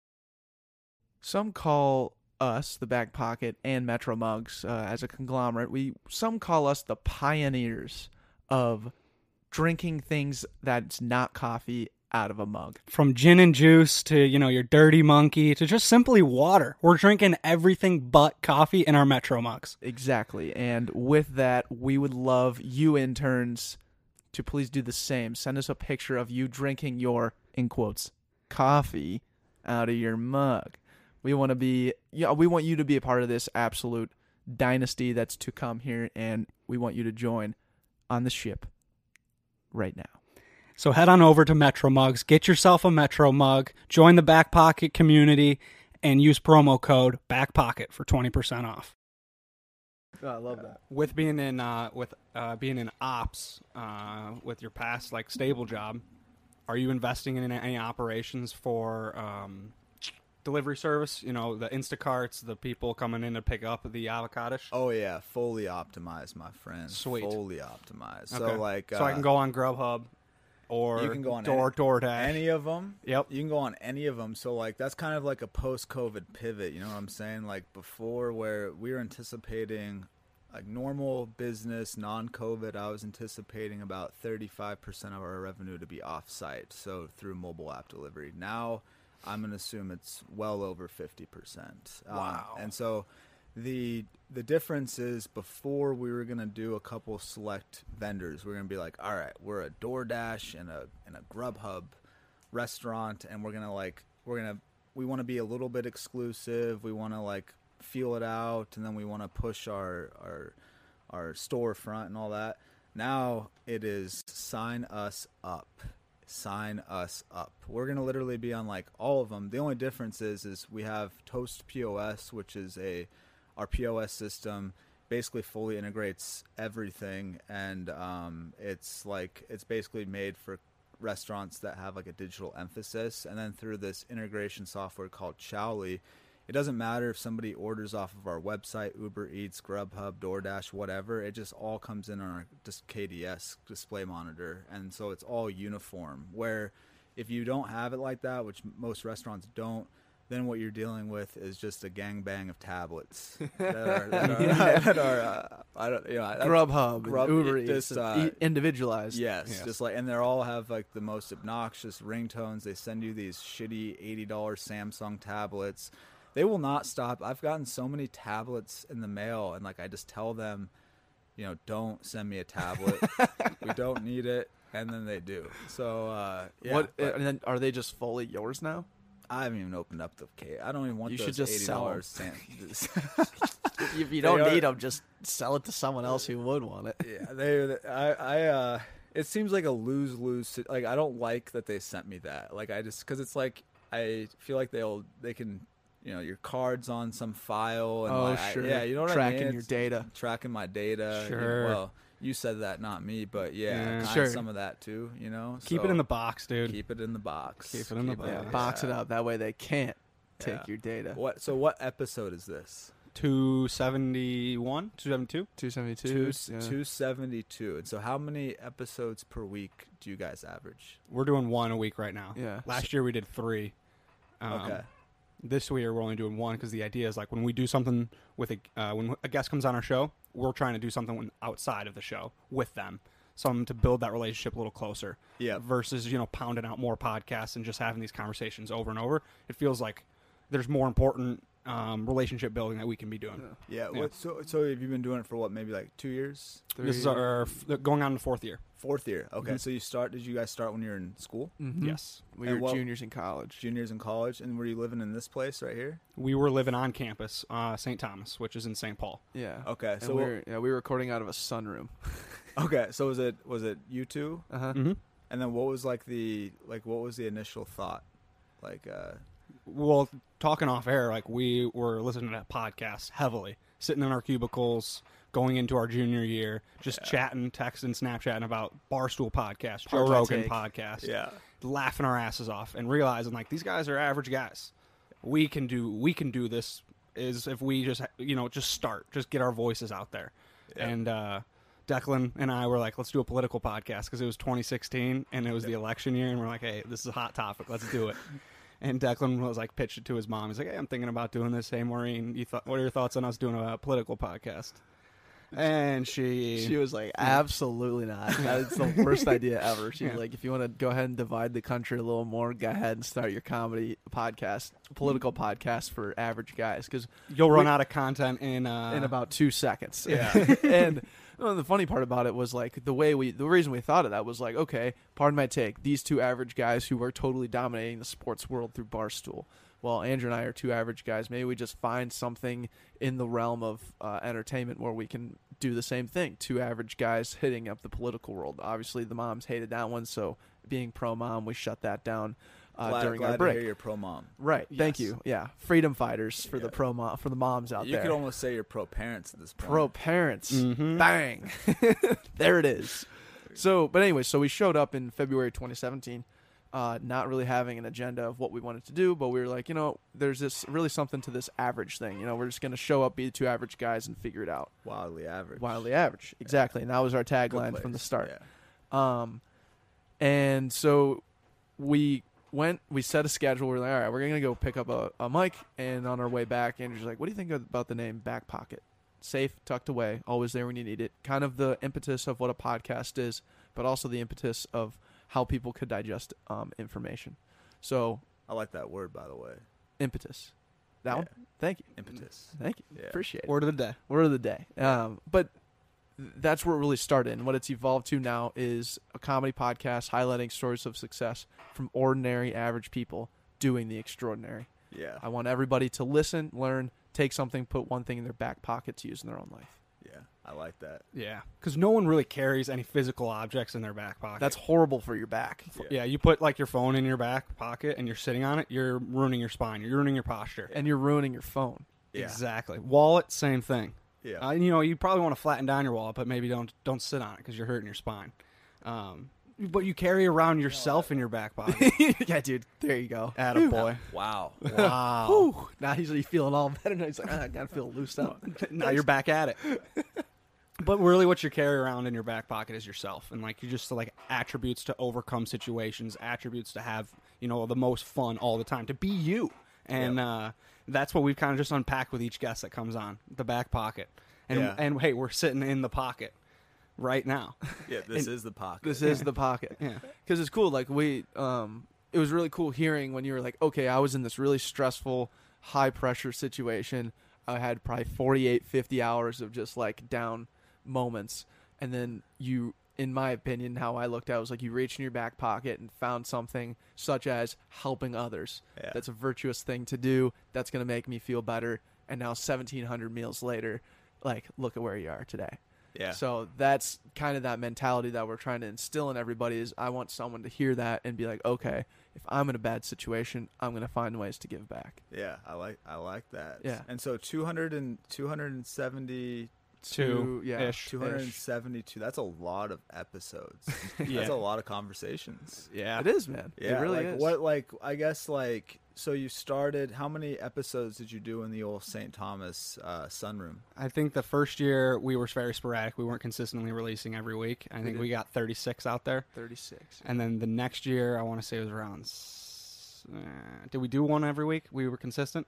Mm-hmm. Yeah, But that next year was going out of school. going out of school. Yeah. So We did If 1 year we're- full in school, 1 year Yeah. half in school. I would probably say we did about 60 episodes in that studio. And then have you done the rest of them here? We had a Ye- side yeah. room right over here. Yeah, we'll show you after this tiny room in here where his brother currently lives. He's living here for the summer. Yeah, living here for the summer, just stopping by before he goes back to school. And so that's what our old studio used to be. And when we moved into there, we recorded, the back end of season 2, but in last year we recorded all in there as well, and that was 120 120 podcasts in 2019. in That's- 40 weeks. That is a intense number. And then you were like, wow, it's more spacious in here. Yeah. Like, we Yeah, can. because this was unfinished. This whole area, if you can kind of see that yellow insulation Yeah. deep back there, that was this whole room. Holy shit. So we yeah. paneled this in January, and you could definitely tell we're wildly average carpenters, but Yeah. we got the job done. Yeah. I think it looks wildly great. Hey, Ooh. Personally. Thanks, bro. It looks, yeah. Looks nice. Yeah, so Nice then we backdrop. moved into here at the start of this year, and we haven't looked back. Yeah, do you feel like that? Like, do you know, with me and Avocadish, I just always feel like there's like chapters. Like there's, you know, I don't even know. I think I'm on like chapter 5. I don't even know. I have to look back and count them. But like, do you feel like your chapters came with like the rooms, or is it other breakthroughs? Yeah, I definitely think a new space always gets the juices back going, more creative energy, more of the like, hey, we're doing something bigger. We have more space now. We have more things. So yeah, I definitely think the evolution of our different studios has been in parallel with the evolution of Back Pocket. Yeah, and I would also add on to that, like, we do our podcast in seasons, or we've typically done that in the past. I don't know how we're going to do it now because we've found such a good rhythm to basically be self-sustaining. Yeah. But in the previous years, it was like because of school, we would all go home for J term. So we had 6 weeks off in the winter already through school. So we just ended the season 1. We would end it right before the end of the first fall semester. Yeah. And then we would pick up back with season 2 in the spring. And then we did that. We graduated, but then we still applied that same logic. So we do kind of give ourselves these chapters per se of season 1, 2, 3. Now we're in 4. Yep. But what's funny is the chapters, if I were to go back, like you said, and kind of plot out the different moments, I don't think that would line up with how we've organized our seasons. Yeah. Because different things happen throughout the year. And if you look back to what we did last year, like a pinnacle moment was actually in the middle of season 3 when we won $660 on Kentucky Derby and then did Bochella. Like, that was On a $10 bet. on a $10 bet. Hey. I won $660. We used all of it in marketing for Bochella. And so, like, that's a pinnacle. That would be a chapter, right? Yeah. That would be a pinnacle moment. And that was in the middle of the season. Yeah. So, you know, it's all over the place, but we do try and organize a little bit. Yeah. So if this was chapter 3 or chapter 4, what are the future chapters? What do you want the future chapters to look like? Mm-hmm. Yeah, the thing that we've started focusing on is turning Back Pocket Podcast into Back Pocket, making it a brand, so people feel that there's more than just this podcast. It's actually like it's the way of the average life. It's the way of life. Being extraordinary. It's as Seriously, goofy no. as that sounds. That's what we're after. So we have to do our best to frame ourselves as more than a podcast. It's like your why. It's our why. Your why. 100%. Hanging up there on the wall. I feel it. I feel its energy. Yeah. So. No joke. It's our why. Like, we look at that and that, how can we make that better? It's making us better, and, you know, grabbing other people along the way that want to join. It's weird. I know exactly what you mean, and I have no idea what you mean, and I think that's a good thing. You know what I'm saying? Like, I hear you though. Like, I think, like, I feel the same way about Avocadish. Like, to be honest, it's like when someone describes it as like a restaurant, it's weird to me. Like, oh, you're opening up a restaurant. It's always like a weird, like, even though that's exactly what I am doing, it's like it's a weird thing, because I think of it as like, yeah, it's like the root of my why, and it's like my creative expression, and I don't like to define that really. You know what I'm saying? 100%. But do you, like, with Back Pocket, what are some ideas that you, like, I guess, like, ideas that you have where it wouldn't be a podcast per se? Mm-hmm. That's a great question. It's the media aspect, the marketing aspect. Oh, so like you, like, having, like, say, TikTok videos, or Yeah. or I mean, I know, Bringing that's that- like a small example, but like Exactly. Yeah, yeah. So one thing we're doing right now is we're hiring on bloggers and creators. So people come, like, we got our roommate writing blogs on local restaurants and stuff. So we'll be hitting you up for that. He's Hey. going to come in and give, talk to you, try some avocado, give you the 1-2. Yes. But what we're doing is, like we've always said, Back Pocket is a reflection of Andrew and I, not only from the operations standpoint, but also from, like, how we're feeling, how we're looking, and what we want to do, right? Because we're kind of leading this ship. But in order to make this thing a brand, in order to make this thing, in order to take this thing actually to Mars, we need more people. Yeah. We need more people under our belt. So, You're like I said, you're building an army, we're building an army. Exactly. So It's a cult. It's totally a cult. a pro dad, pro mom, Pro parent army, cult. pro parent cult. And it's a way of life, and we're the leaders. Hey, and everyone involved, They're the dogs. They're the dogs. And They're our dogs eat. Is that DOGS or DAWGS? DAWGS. Okay. Just thank you for clarifying. Yeah, that, no you know problem. And what I I'm think saying? everybody had that same question too. Yeah. But you bring on guys like Marcus who are video creators. You bring on Jack Burke, like a roommate who's trying to do blogging. You got guys hitting us up with different projects all the time. We got we're talking about not becoming just a podcast, but we're thinking of starting another podcast with 2 other women. That's awesome. So like there are ways that we're trying to branch out Yeah. and kind of spread our seed a little bit more to I like that. create the Spread- awareness Spread and this, you can spread some. Yeah. Spread Exactly. this idea. and then talk about like a Bochella. Bochella has nothing to do with the Back Pocket podcast in the layman's terms of if Bochella came across your mind, you wouldn't be like, oh yeah, these are the 2. This is a podcast. It's like, oh, this is a Coachella themed boat party. Who's coming on? What time is like who's headlining? You know, like Yep. your questions and the things that you're focused on have really nothing to do. But again, it's just another way for Andrew and I to A, have fun, and B, influence something that we care Yeah. about. Back Pocket, it's like a campfire, and it's like a creative campfire, and people come and sit around this creative campfire, and they stick with a marshmallow on it, and yeah, I like that. Wow, that kicks ass. Yeah, I like that. They, Dude, gather around the campfire and Gather sing our around- campfire songs. And keep sounds the so fire cool. warm.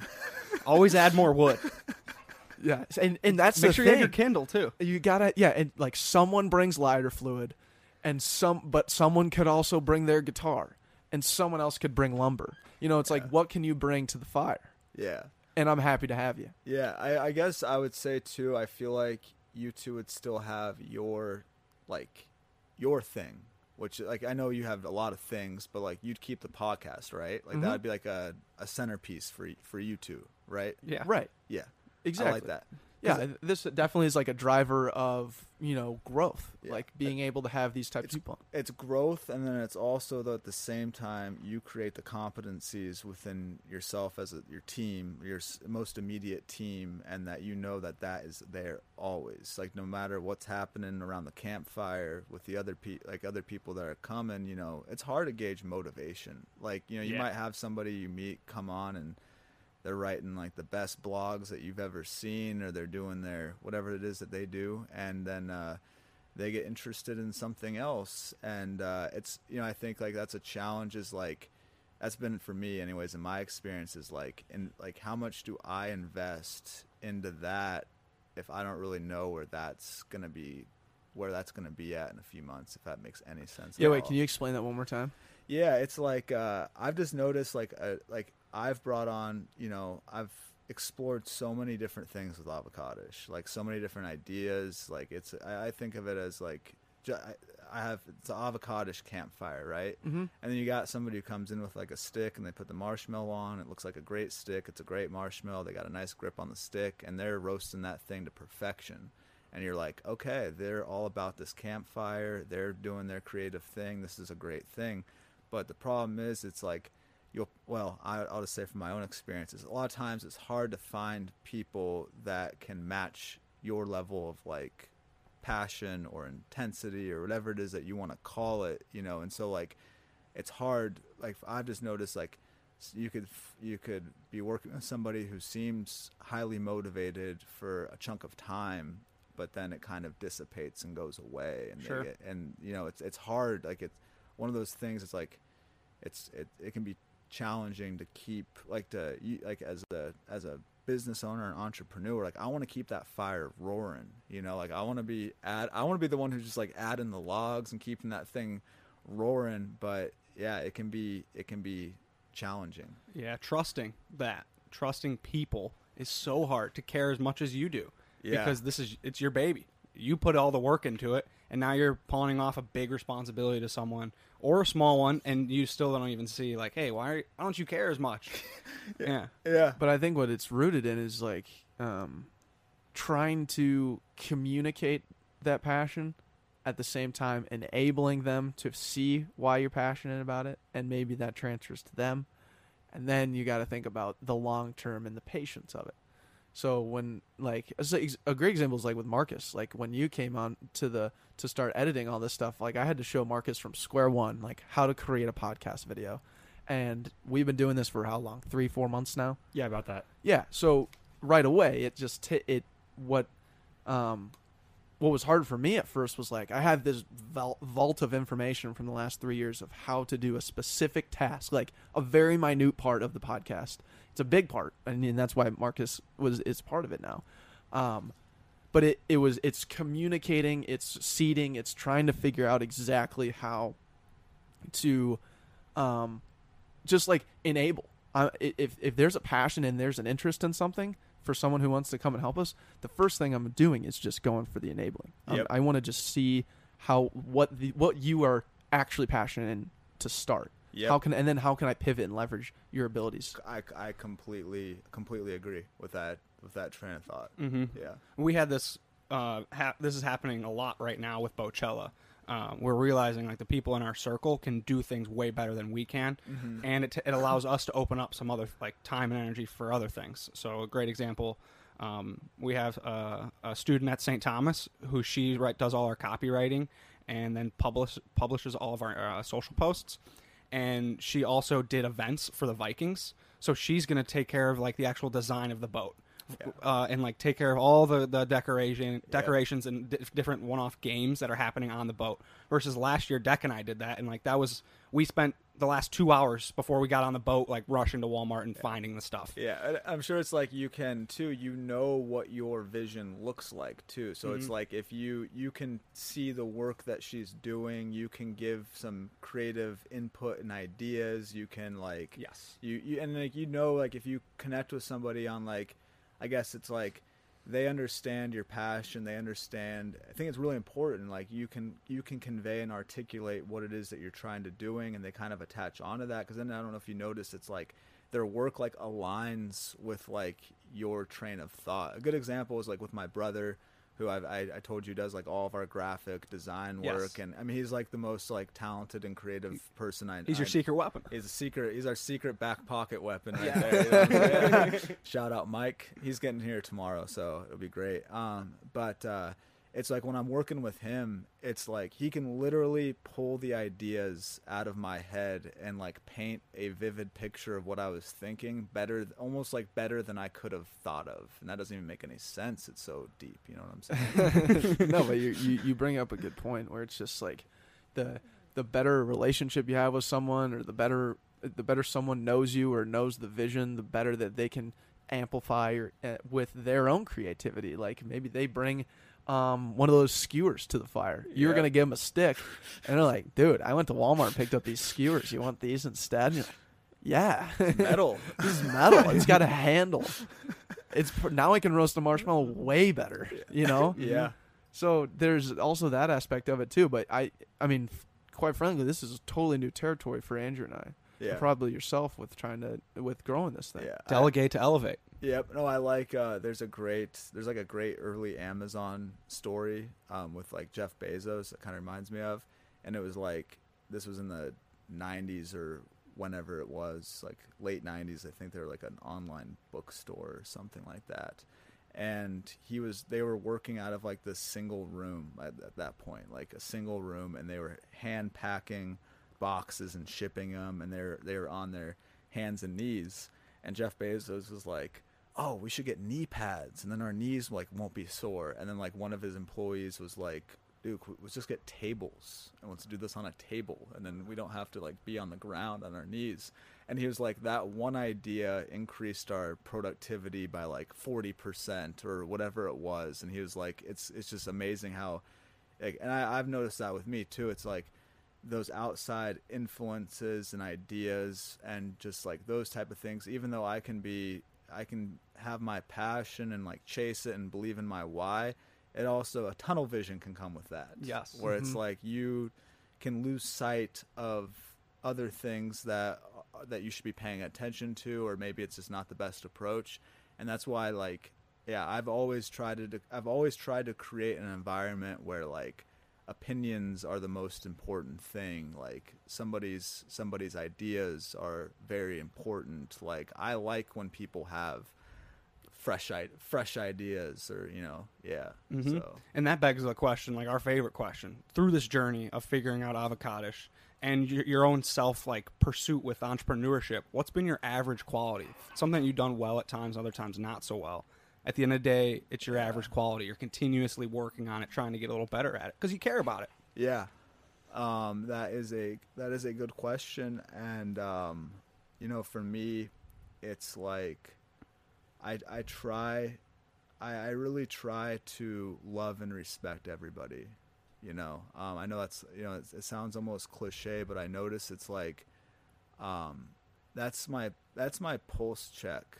That's like that's how I check in on myself. If I'm like out in public and the lady in front of me in line is pissing me off with how slow she's loading things on the cart, and this asshole who's driving 5 miles underneath us, like that, like, you know, that those thoughts can flood in, or it's like, I need to treat, like, I try to treat every person I come into ideally, like it's an ideal. It doesn't always happen, but with love and respect. And I notice, like, the more I stay focused on like those type of universal principles in my life, that it comes back full circle with my relationships that I have with the people in my life. It's like I almost practice it in the public. I work on it like it's a tool, like it's a skill, and then I can bring it back with me into my relationships.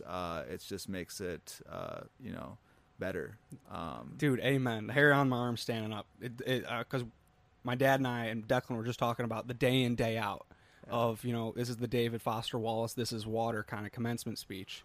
But the day in, day out grind, just beating on you. You can have so many thoughts while you're driving, someone pissing you off, cutting you off in the grocery line, you name it. But everyone has a choice to think about that situation. You have the conscious ability to be grateful, to think of another person, and just be empathetic and sympathetic to what their situation could be. So, dude, amen. That's awesome to have as your average quality. Amen to that reflection too. Yeah, sweet. It's really cool. I love the idea that it's I think the word is effervescent is like, I think. Marcus, you might have to. He throws a lot of. He flexes that vocabulary, doesn't he? Yeah, he does. Like His that. diction. Is effervescence also a band? All right, Marcus. Effervescent. I think it's that. Oh, by the way, fellas, I got something for you. Okay. Oh, stickers. I'm getting that. Sorry, Effervescence is like a Marcus, bubbling. but- No worries. Effervescence is like a bubbling of liquid. Is basically what I'm seeing on here. All right. Perfect. That's exactly what I was going for. It's the idea of. All right, now I got to recover. Just like the idea of knowing that you can look at a situation that you're in from a totally different angle, and it could just it changes your perspective. Yeah. It amplifies a positive mindset and gets you right back on the right track. Yep. And it's not to say you shouldn't be having those like frustrating thoughts, right? Everybody has them. That's a normal thing. But the fact that you're aware of it is the key. It's the only thing. Like as like somebody who claims that they don't have frustrating thoughts or like resentful thoughts, I mean, that's just bullshit. It's like everybody does. And to your point, it's like for me, it's like it's not me feeling bad about having those. It's like it's the awareness, it's the recognition, and it's what I do, you know, after that. And I could sit in it for a full day, it could be an hour, it could be, but I always try to resort back, you know what I mean? And like I have a level of awareness of how like I'm treating people around me. And like I'm a good actor. I can pretend to be nice and pretend to be, you know, those type of things, but it's like I'm gonna feel that, and it's just, yeah, it's so true. So It's impressive, man. I love it. So on the flip side, from your average quality, what is in your back pocket? So this is something when, you know, pressure becomes stress, anxiety's rising, and you're in a tough situation. What's in your back pocket to help you come out on top?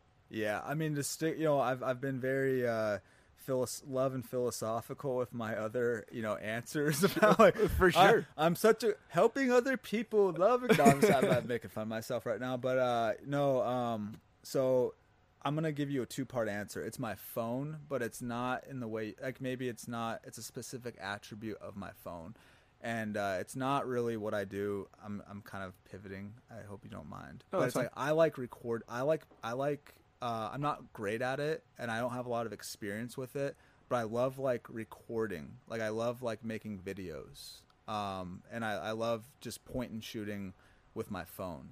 So like, you know, during the unrest that we had from that Tuesday with George Floyd, I tracked my health steps, and like I walked like 160,000 steps from Tuesday to the following Wednesday. So it was like a lot of steps. And like I was literally just like, I went to protests, I went to city cleanups, I went to like, I just wanted to experience like, you know, everything.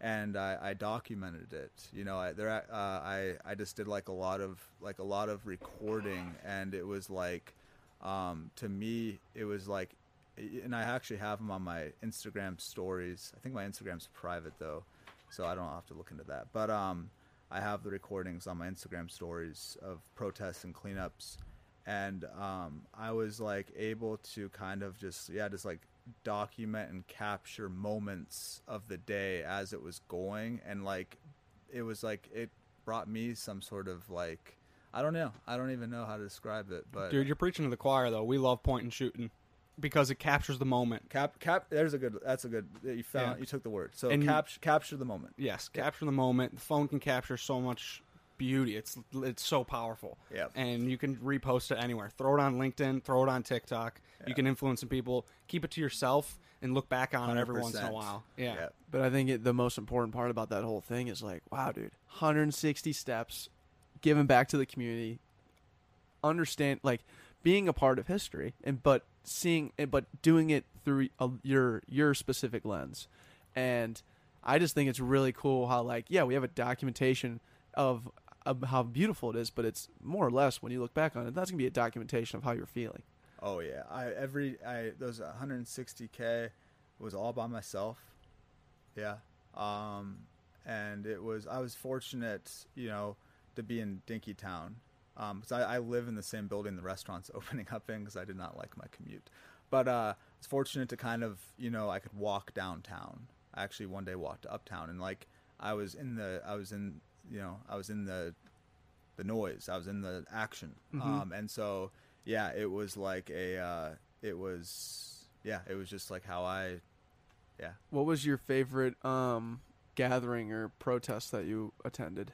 Yeah, I attended, so this was after the city had simmered down the following week, and me and actually Edja, who introduced me to Sam. Yeah, Brodsky. Yep. We went to a community gathering on campus, and it was this guy who was from out of state, and he runs this like violence intervention and prevention, and he just has like this incredible story. He was actually a victim of violence himself, but he's up here. You know, he came up here when the unrest started. And he just preached a message of just peace and unity moving forward, and it was really powerful to just be a part of it and listen. And there was a lot of just incredible Black leaders who were, you know, just to me speaking some truths that were just great to hear. And we served some guac, and it was a good time. And then the city cleanups, you know, those were like it felt very Minnesotan. Like there was like just like a bunch of people like who just like came to like I went to Midway, I went to Uptown, and I'm not gonna front, like there was literally like it was hard to find something to do.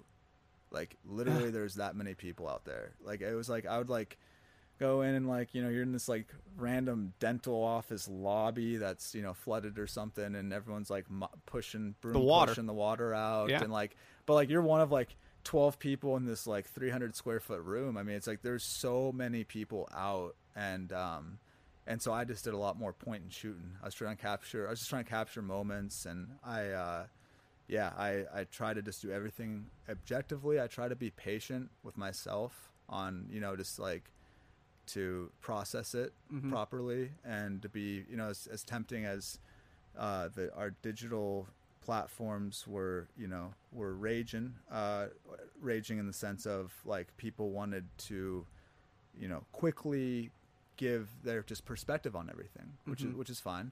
But I tend to try to be patient and with myself and like my opinions and like my thoughts and everything like that, to give myself time, because like I understand when I rush judgment in any direction, it's usually not the best my own best personal perspective with it. Sure. So and it's like, you know, I'm still, we actually later today we're going to another event for Juneteenth on campus, and so it's a bunch of student group organizations, and so that's kind of just like my next experience I'll be having with it, and I just like, you know, I really do think just good is going to come from all this. Yes. I really do. I do too. And I think it goes back to, you know, you have a conscious decision to view others. You also have the conscious choice to put yourself in situations to see racism and like actually understand what's happening, because we don't know. We literally don't know. We're three white guys that don't have any clue. And since George Floyd's murder on Memorial Day, Deck and I kind of have, you know, owned up to that. Realized like, hey, we need to be a little more proactive. We need to be a lot more proactive. We had a conversation with Io and Aaron, who shared exactly what's going on in their head. Two members of the black community. And, Yeah. dude, some of the how long? We spent like 3.5 hours. Yeah. I watched a couple of those clips. Yeah. It's very powerful. Oh, yeah. Yeah. And we have the opportunity to have these conversations and open up between now three white guys. How are they feeling? How are they going to take action? How are they going to listen? How are they going to be proactive? Yeah. And yesterday I went to a Juneteenth thing in North Minneapolis, a little community gathering where they're playing music, handing out food, and just sitting around talking. Yeah. Super cool. I would have never been conscious to take that leap and been like, hey, I want to, you know, see what these people are feeling in this moment when, like, you know, it's the anniversary of the slavery being abolished. So it's been really awesome that the community is pushing how to, you know, work through the situation. Yep. And I don't think that's been done in the past. No. I don't know. We're 24 and we don't really know, but it feels like this has never been done. No, not in my lean spruce 32 years. 100%. You know? Yeah, I totally. But again, it kind of goes back to the idea of just awareness. Like, we're aware that, you know, we haven't really experienced any sort of racism. We're aware of the fact that these people in the black community absolutely have. Yep. And recognizing that, and then once you know that, it's like the obvious choice is to go and help. You know, why do you think thousands of people were out there helping in the community? Like, if you didn't get your ass up at 8:00 and get yourself to Midway to help, if you showed up at 11, dude, it was all clean. Yeah. Like, the people were there and ready to rumble. Yep. And just morning risers, man. That people in Minnesota are just killing it. Yeah. It was powerful. It's been powerful. Yep. I love this. I love this city. I love this community. You know, and I really think that good is going to come from this. Yeah, you know? good is already happening, man. Yeah. Yes. If you drive down Hennepin, good is already happening. Good is already happening. Good's been happening. Exactly. Yeah. More good is coming. Right. Good. Which is like, dude, it's just what a crazy year it's already been, man. And it's so cool. Like, the story arc that we're on, if you look at it in the last 6 months, like the Australian fires to start off the year. Go, like, you can work down the list of like just Kobe. And then Kobe passing away. Yeah. Like, these are global impacts. Jerry, like, everyone knew Epstein. the fires. Jeffrey Epstein. Yeah. Can't forget about Jeff. Dude, Tiger King. That got buried. Like, quick. Yeah. Things get, so. Fucking Tiger King was a part of that. 100%. I never watched that. that. I don't. Good? I mean, it was good. But you knew of it. You knew what was Yeah. happening. Oh yeah. You knew enough. But it's crazy because now, like, you know, we still got time. We got time on the clock, you know, and there's still good to be done. Yep. And it's something that I think it's a turning point. It's one of those things where it's like there's good happening, we need to make sure that the good continues to happen. Turning point. I like that one. Yeah. I like that. Turning point is a good 2 words together. And June 25th, there's going to be a big turning point. Huge turning point. Oh yeah. After- right. Oh yeah. Yeah. It's happening. So speaking about other turning points, a lot of what we do on this podcast to continue to grow is to have or ask the challenge question. So, who do you think from your network of people that would be from your network? Who do you think would be a good fit or a good person to have on the back pocket? I'm drawing a mental blank. That's fine. Yeah, let me think about that one. Okay, cool. Yeah, let me give that a little bit of marination, a little bit of patience. You know? Nice. Don't rush judgment. I'm gonna let it slow cook for a little bit, and then I'll crock pot it, and then I'll think of something though. Sweet. Yeah, No, I want to make perfect. I want to make it the best possible selection. Right. Exactly. Yeah. Because it is going to be a turning point with whoever you challenge us to get on. It'll be like, okay, perfect. That'll be a chapter. Who's on your next show? Do we have anything booked? Because Declan's going from Tucson and back once a month to record these podcasts. Yeah, I saw your place, by the way. I fucking love that. Like I said, seriously, it's perfect. Like that, the outdoor kitchen area. It's ridiculous. And the shower. Like literally nothing better than taking a shower outside. I'll tell you that right now. Yeah. It's awesome. A little morning workout. We're right after it, man. Yeah. But man, it's real good stuff. Marcus, were you about to say something? No, just our next guest. Oh. So yeah, we got a next guest. Her name's Ava, and she'll be here in July. Oh yeah. Okay. Yes. Okay, so this is wild. So, I think her name's Ava.Justin on Instagram. She's got like 175,000 followers. Damn, that's She's like like 174, 980 something more than me. So, Right. Damn. Yeah. Exactly. killing it. We could, as the 4 white guys in this room, if you were to combine our following on Instagram, multiply it by 10, she would still have 100,000 more. But so she's 14, and she's a movie star. Whoa. Okay. And DM'd us on Instagram and was like, "Can I come on your show? I'd love to talk. I just released this new movie where I was a lead role and want to talk about it." And like, we didn't know she was 14 at the time. And then when we go to book, I'm like, "Yeah, we're gonna be available when I come back again, July 3rd or whatever." And she's like, "Okay, cool. Just send the calendar invite to my mom." And then I was like, "Your mom?" It's like, I had to circle back on my head, like do a quick pivot, and then. Yeah, we found out she's like 14, and I'm like, that is fucking so cool. We've never had a 14-year-old on the podcast. Yeah. Like, we've never really even had the opportunity. Now, like, we're going and searching for all this. She was born in, what is that, 2006? That's Yeah. crazy. Yeah. That's crazy. My youngest sister, so I'm the oldest of 5. My youngest sister is a junior in high school. So 8 years younger than me, 16 right now. Yeah. She's younger than her. That's crazy. Yeah. It's wild. It's so nuts. But it's I'm happening July 3rd. July 3rd. That'll Yeah. be our next podcast. Nice. And then we got to fill Maybe a even couple the more. second. Yeah, second. Because the 3rd's a Friday. So we're not doing that. Okay. Sir. Yeah. Yep. So, yeah, that's our next one. It's going to be crazy. She's originally she's a Kenyan American. Okay. So, pretty exciting stuff. Kenyan American movie star, lots of Instagram followers. It should be a good conversation. 700,000 on TikTok, too, not to mention. Yeah. She's Crazy. killing it. Yeah. So, it's wild. But I think this brings us to our final question. Yes. Sweet. Last question. What did you learn today? I know it's an early start here. You're not typically an early riser. What time did you go to bed last night? I went to bed at, it was probably like 1:45. Oh, so Right there dude, with you you, got a dude. little, you 2 got an hour start into 2 hours into your day already on Yeah. the front end. Now you're catching up here. Oh, I'm rearing and ready to go. No, I try to keep it in that 5.5 to 7 hours and 15-minute range. You know, that's kind of my range right there. Wow, so it wasn't that's too an bad. incredibly specific range. Yeah, It's interesting. Keep it in That's there. questionable. You don't want to undersleep. You don't want to oversleep. No. What did I learn? I mean, I really enjoy conversations. I would say just with other people, other individuals, duos, singular, whatever, you know, like that are just creating and like attacking their why, you know, and so just like it's inner, like I don't know if there's like a specific I learned this, but it's like you guys did.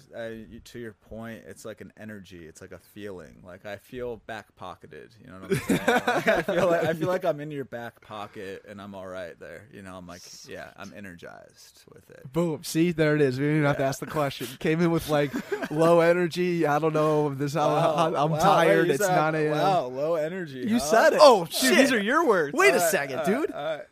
It wasn't low energy. Maybe, what would be the word we use? Questionable energy? Questionable. Ooh, I like that. Yeah, Questionable okay. energy. Like The caffeine hadn't hit. Indecisive energy. Like my energy was like, what am I going to be doing this morning? I actually got another one for you. Yeah. Unknown energy. Unknown energy. Because you didn't open the box yet. Yeah, but energy is just energy. You know what I mean? Like it's energy is. You know, we label with our brains what energy. It's good. It's bad. I didn't get that. I got that. Like we label, and energy is just a raw resource, and it's wherever you direct it. And you can take the worst energy, like when I didn't get the job at Target in February of 2018, and I had a final interview downtown Minneapolis, just blew it.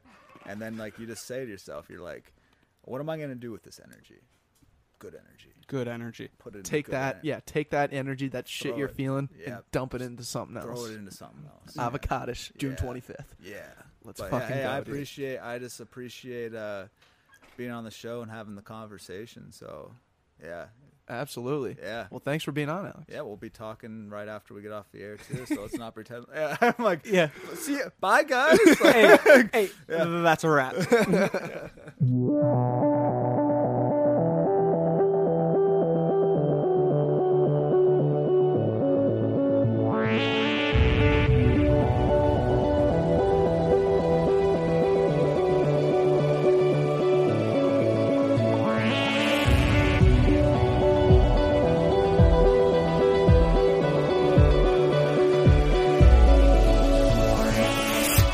And just a step away from everything she says. Anything that she could ever want is right in front of her. And she could never pay someone else to say what she's trying to get across to you. She's a star gazer, and you can see the look in her eye. She's a dream chaser. She's made up her mind, just watch her now. There she goes.